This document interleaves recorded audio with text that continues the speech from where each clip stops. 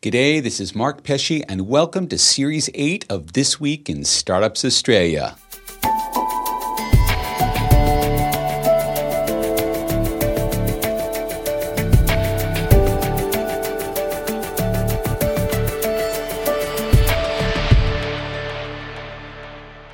The world has changed completely, all within the space of a single month. At the start of March, coronavirus was something that was still mostly over there and safely out of mind. Now, the global economy has ground to a halt, international borders are closed, tens, possibly hundreds of millions find themselves out of work, and perhaps a third of the planet is under some form of lockdown. It sounds like fiction, but we all know it's true. How do we come to grips with the biggest event, not just health, but economic and diplomatic and social, that any of us have seen in our lives? Welcome back to a Twister series unlike any that has come before. In this episode, we talk to two founders, previous Twister guests, about how the pandemic has changed the way they're working and how they're adapting to this new world. Learning lessons in real time on this episode of This Week in Startups Australia. Series 8 of This Week in Startups Australia is proudly sponsored by the University of Technology, Sydney, driving the next generation of entrepreneurs. UTS is equipping a new breed of startup founders by inspiring students to launch their own venture and build a foundation for a successful career. To find out more about entrepreneurship at UTS and the UTS Startups program, go to startups.uts.edu.au.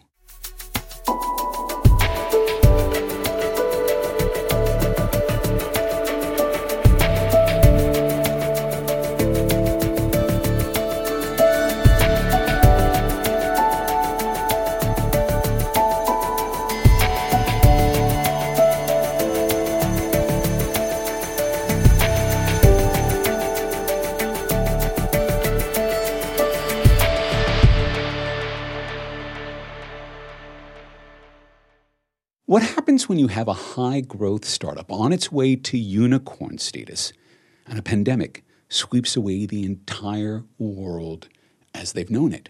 Now, entrepreneurs specialize in operating on the edge in situations with high risk where very little can be taken for granted, so you'd reckon they might survive, maybe even thrive in a pandemic. But is this really true?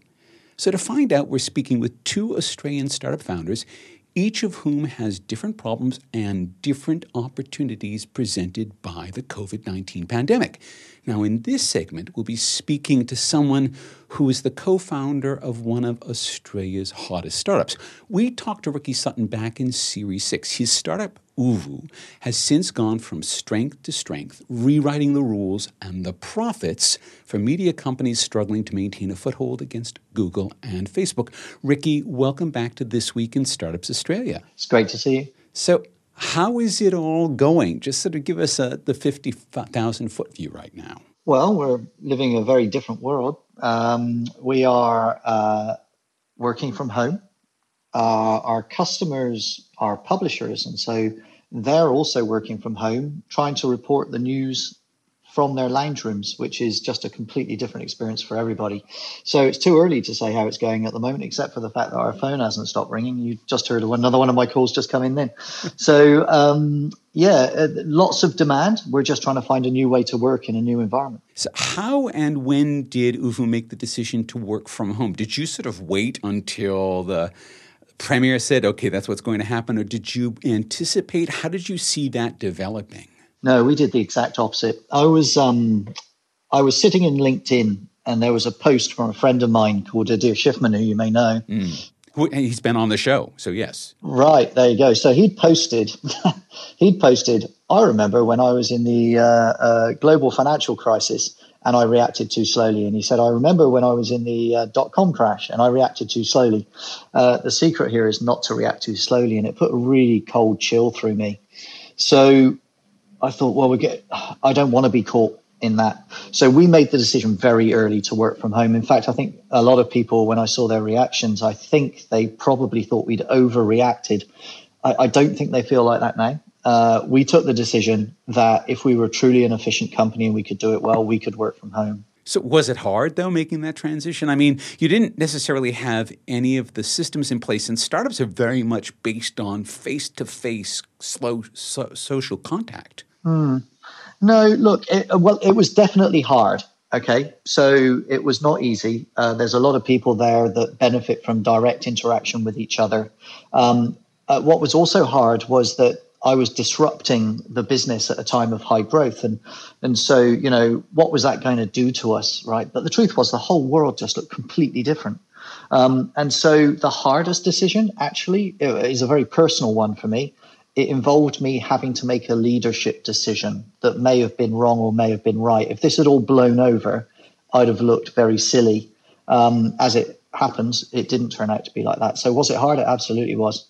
Now, we are in a period of time where, as never before in either of our lifetimes, people are hungry for news, right? We're just consuming it all the time so we can find out what's going on in a world where everything is changing every time we're looking around.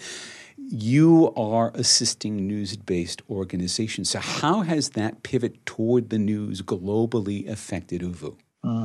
So they're not just looking for the news, they're looking for the news they can trust. So if you remember the last time we spoke, Mark, it was shortly after those children in the, I think it might have been Bali or Indonesia, had been stuck in the underground cave. Yes. And I remember saying to you at the time, we were discussing it, that, when a story happens that pulls the heartstrings like that, where every parent can see children stuck underground, you want to make sure you're getting the right information and you know what's going on. That becomes even more profound when you're talking about COVID and the impacts on everybody's home. And so what we've seen is news consumption soar for trusted media brands. So we work with over 200 of those across the world. But, in generality, news consumption's up about 5x. Wow. And so, yeah, right. So what we're seeing is that page views are up about 5x, but our phones are ringing because suddenly, what we do is we provide video to those publishers. We enable those publishers to have access to trusted video. Some of the video that's coming out at the moment is just brilliant. And I think the whole world has just woken up and remembered why trusted news matters. So for us, we created ooVoo for a world where people woke up to what trusted news means. I really hope it didn't need a pandemic to do it, but it is, and it's having that effect. Well, I mean, you've even seen some of the other organizations such as Google and Facebook and Twitter work very, very hard to make sure that they are not propagating fake news to whatever degree they're able to. So there definitely has been that pivot. Now, you personally, when I see you over at the studio, you've always either come back from somewhere or you're heading on a flight to somewhere. You have now been home like the rest of us for weeks and weeks and weeks. How has that affected both, I guess, you and your practice as an entrepreneur who has to be running around building the business? Well, like everybody else, I'm running up a lot of time on Zoom. My working day now starts at 5 a.m. because the first calls start coming in from the US at about 5 a.m. And it generally finishes sometime around 9:30 when Singapore, a new customer, we've just signed Straits Times in Singapore as a customer. And so, those calls start to wane around 9:30. So the day's got very, very long. We've also, just on a personal note, just had a baby a month ago. So congratulations. Adding a baby to a house always helps with, he's asleep right now, or otherwise you'd be hearing him over here. But most publishers around the world are aware that I've had a baby. But it's nice. It's nice not to be traveling. I got to say, I was on a long haul flight every 5 weeks for a year and a half, 2 years. It's nice to be spending some time at home and also to spend some really distilled, focused time on working out exactly to fix all those things that I just didn't have time to do when I'm running through security checkpoints. So what then has this revealed about yourself and about your startup in this? I almost want to think of it more as a timeout where we actually get to calm down a little bit and to focus. What are you learning? So what I'm learning is that I've now got time to, as I mentioned, really spend some focused time having a look at how I buttress all the stuff that we've that we as a team have achieved in the last 2 years. So I remember there's a joke that another entrepreneur said to me that basically said that, running a startup is like jumping out of an airplane and inventing the parachute on the way down. Yeah. You've got a finite length of time before you hit the ground. And if you haven't got a parachute that works, you're going to find out. For us, we've just been in hyper growth, helter-skelter growth, and it's been absolutely brilliant. But this opportunity has enabled me to sit down here in my apartment, have a good run in the morning to clear my head, then just sit here all day and just think, how do I make sure that all the structures that sit around all of this chaos of the last 2 years are really strong? Because I can't build a skyscraper on bamboo, right? I can't. And so it's given all of us time to sit down and just really think hard about how we put some real proper foundations on our business. And that's unbelievably valuable. And this has been a blessing in many ways as far as that's concerned. So when I spoke to you last, you were in the middle of raising some more money for the firm. Has the pandemic affected your ability to raise money right now? Is that changing both the landscape and just also your ability to interact with investors? Clearly, when the pandemic hit and the market went down, 20%, every investor pretty much in the world disappeared, right? No one was answering their phone, and it's completely understandable. We're very lucky that we've got some excellent Australian investors that look after us, and they've supported us through this process, and they're continuing to support us, and that's enormously important. I dread to think how many startups, scale-ups, early-stage companies won't have survived this past 4 weeks when suddenly revenue goes to zero and costs stay the same, right? You still got to eat even when the market goes to sleep. So I think that's incredibly hard. But look, what I'd say to you is this, Mark. We were about 80% of the way through raising a considerable Series B round out of international markets, out of the US. That's not ended. It's just gone to sleep. And I think that, until the market returns, I don't think anybody knows. We're in completely uncharted territory. So I think the investors are doing exactly the right thing. They're being very sensible. They're having a look to see what's happening to the market. But for us, what that creates, what my investors said to me, and I love them for it, is they just said, Ricky, what a golden opportunity for you to stop having to worry about all the things that you're normally worrying about. Think 3 times as hard about every single one of your publishers and try and turn challenge into opportunity. And they are so right, because there are so many opportunities that this challenge throws up. How many times in the history of a media company trying to provide a video solution to media companies is going to happen in a market that's growing 5x? Yeah. I mean, it's just perfect. And you mentioned earlier on about Facebook and Google changing their practices, okay? And, you've heard me talk about my views on Facebook and Google. They're not my favorite people, right? The truth of the matter is they're changing their practices because they're trying to protect their earnings, whereas I think publishers are changing their practices because they're determined to tell the world the truth. There are two major differences there.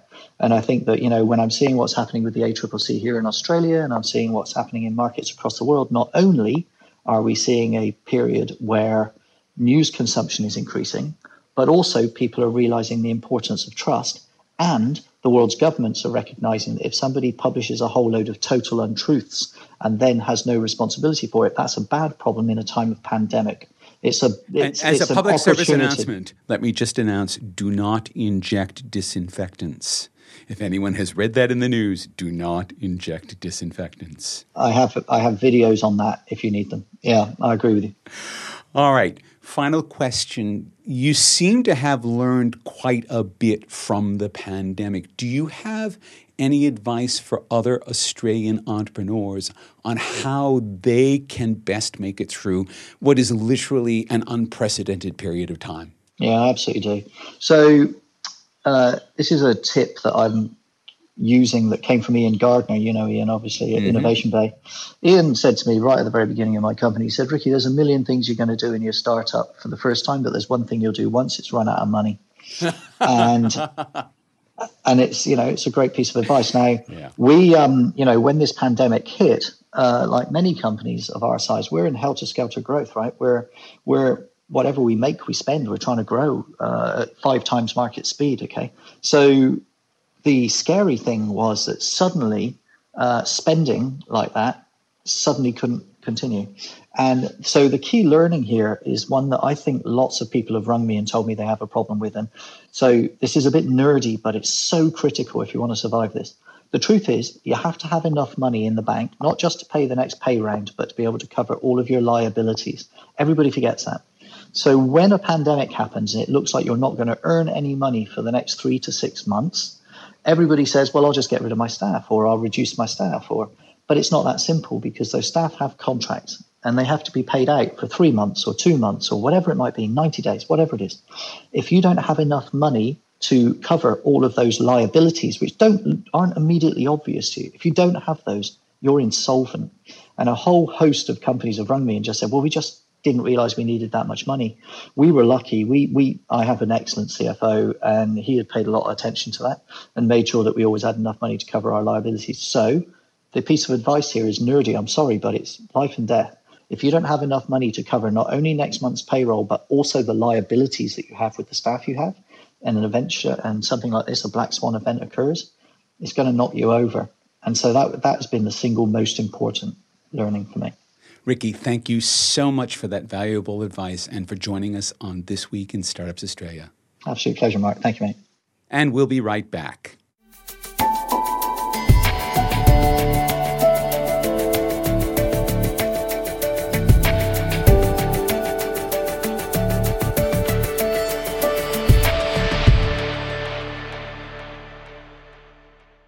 Developing entrepreneurial skills is at the heart of the student experience at the University of Technology, Sydney.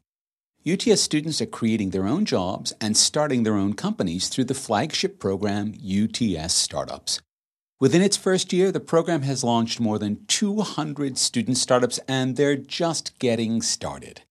Equipping students with the tools and expertise to become entrepreneurs, then connecting them to industry partners and the startup ecosystem is all part of their innovative approach. UTS is connecting thousands of talented students to industry and works closely with a network of partners to match students and startups through their Startup Internship Program. As a leading university of technology and Australia's #1 young university, UTS is investing heavily in this future right now. UTS's inner-city campus is also uniquely positioned in Sydney's thriving tech precinct to be the catalyst for digital and creative industries and the startup community. Join them on the journey building Australia's largest community of student entrepreneurs. Go to startups.uts.edu.au to find out more.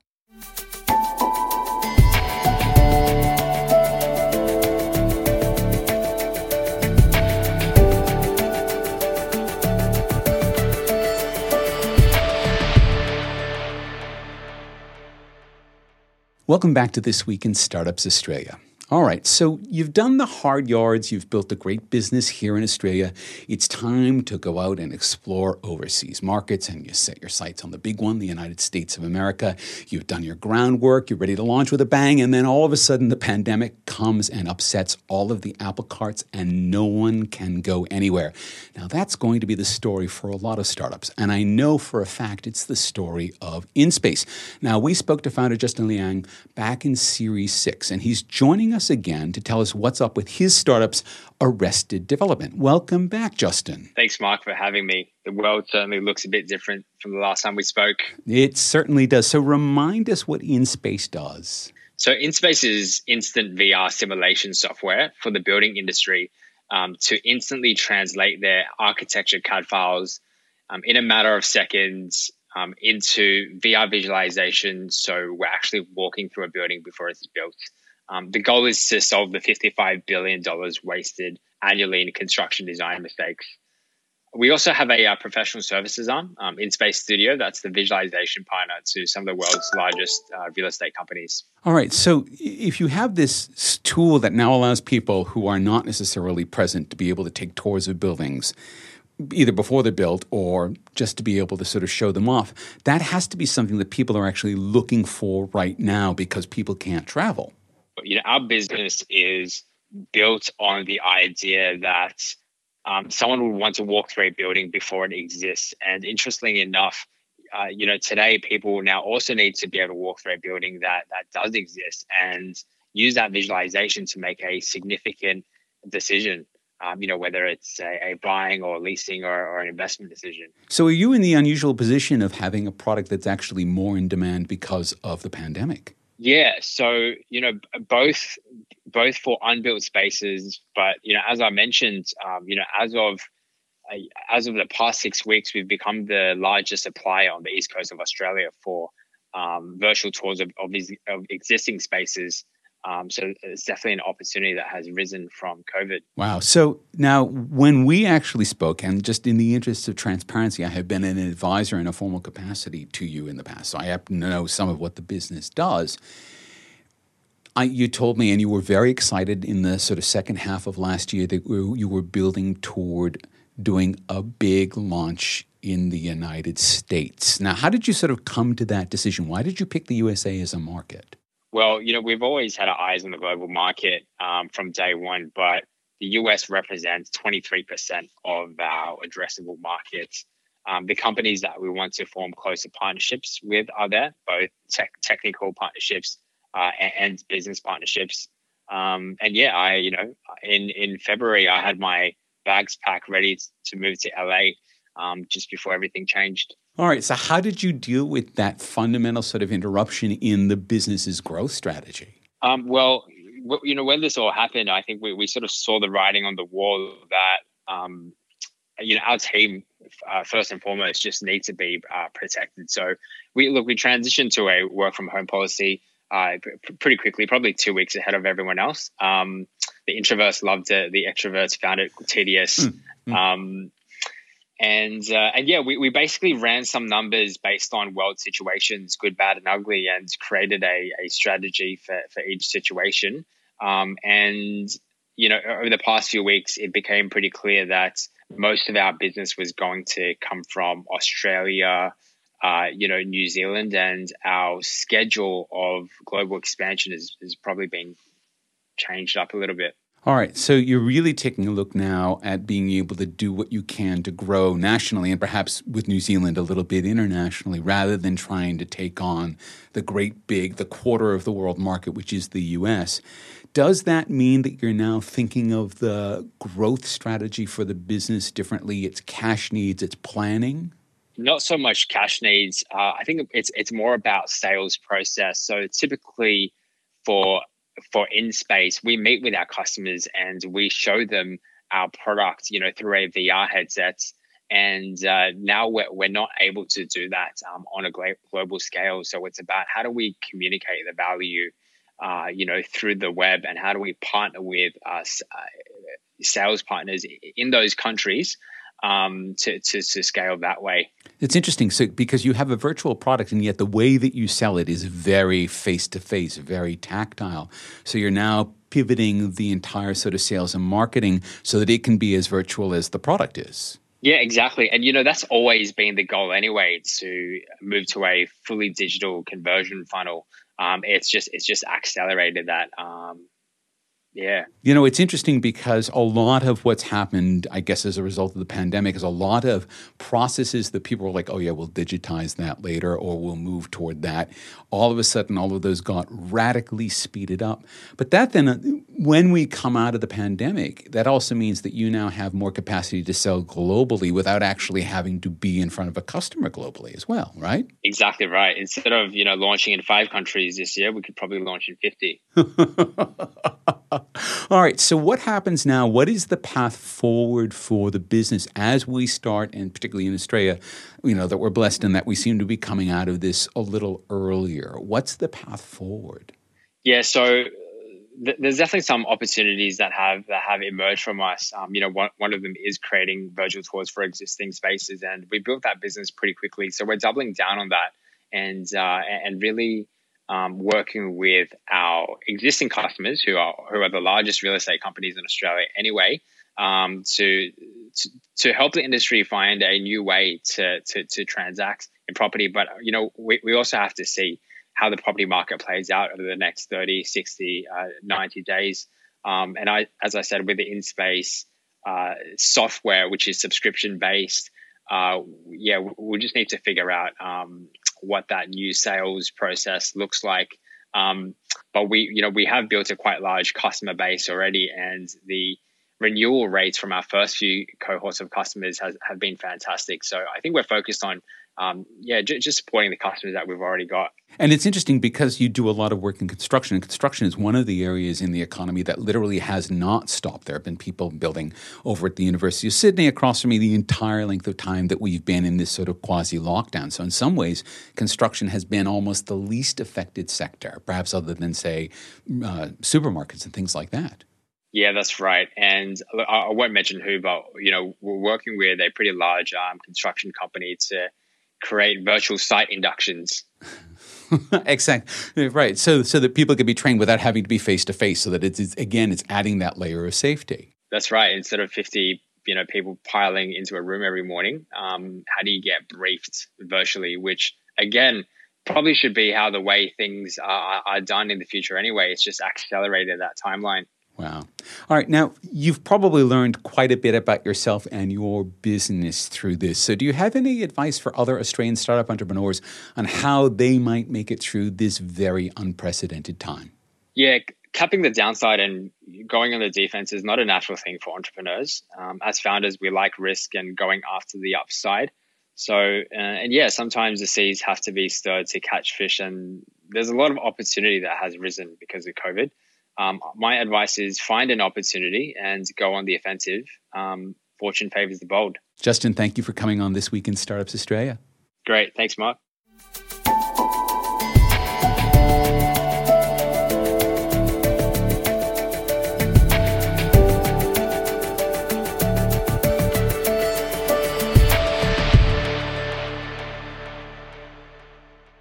In Ricky's story about ooVoo and Justin's story about InSpace XR, you can see that the journey for every entrepreneur through a time of great difficulty, in this case, the pandemic, but it could be anything. It could be one of your investors going broke. It could be one of your customers going belly up.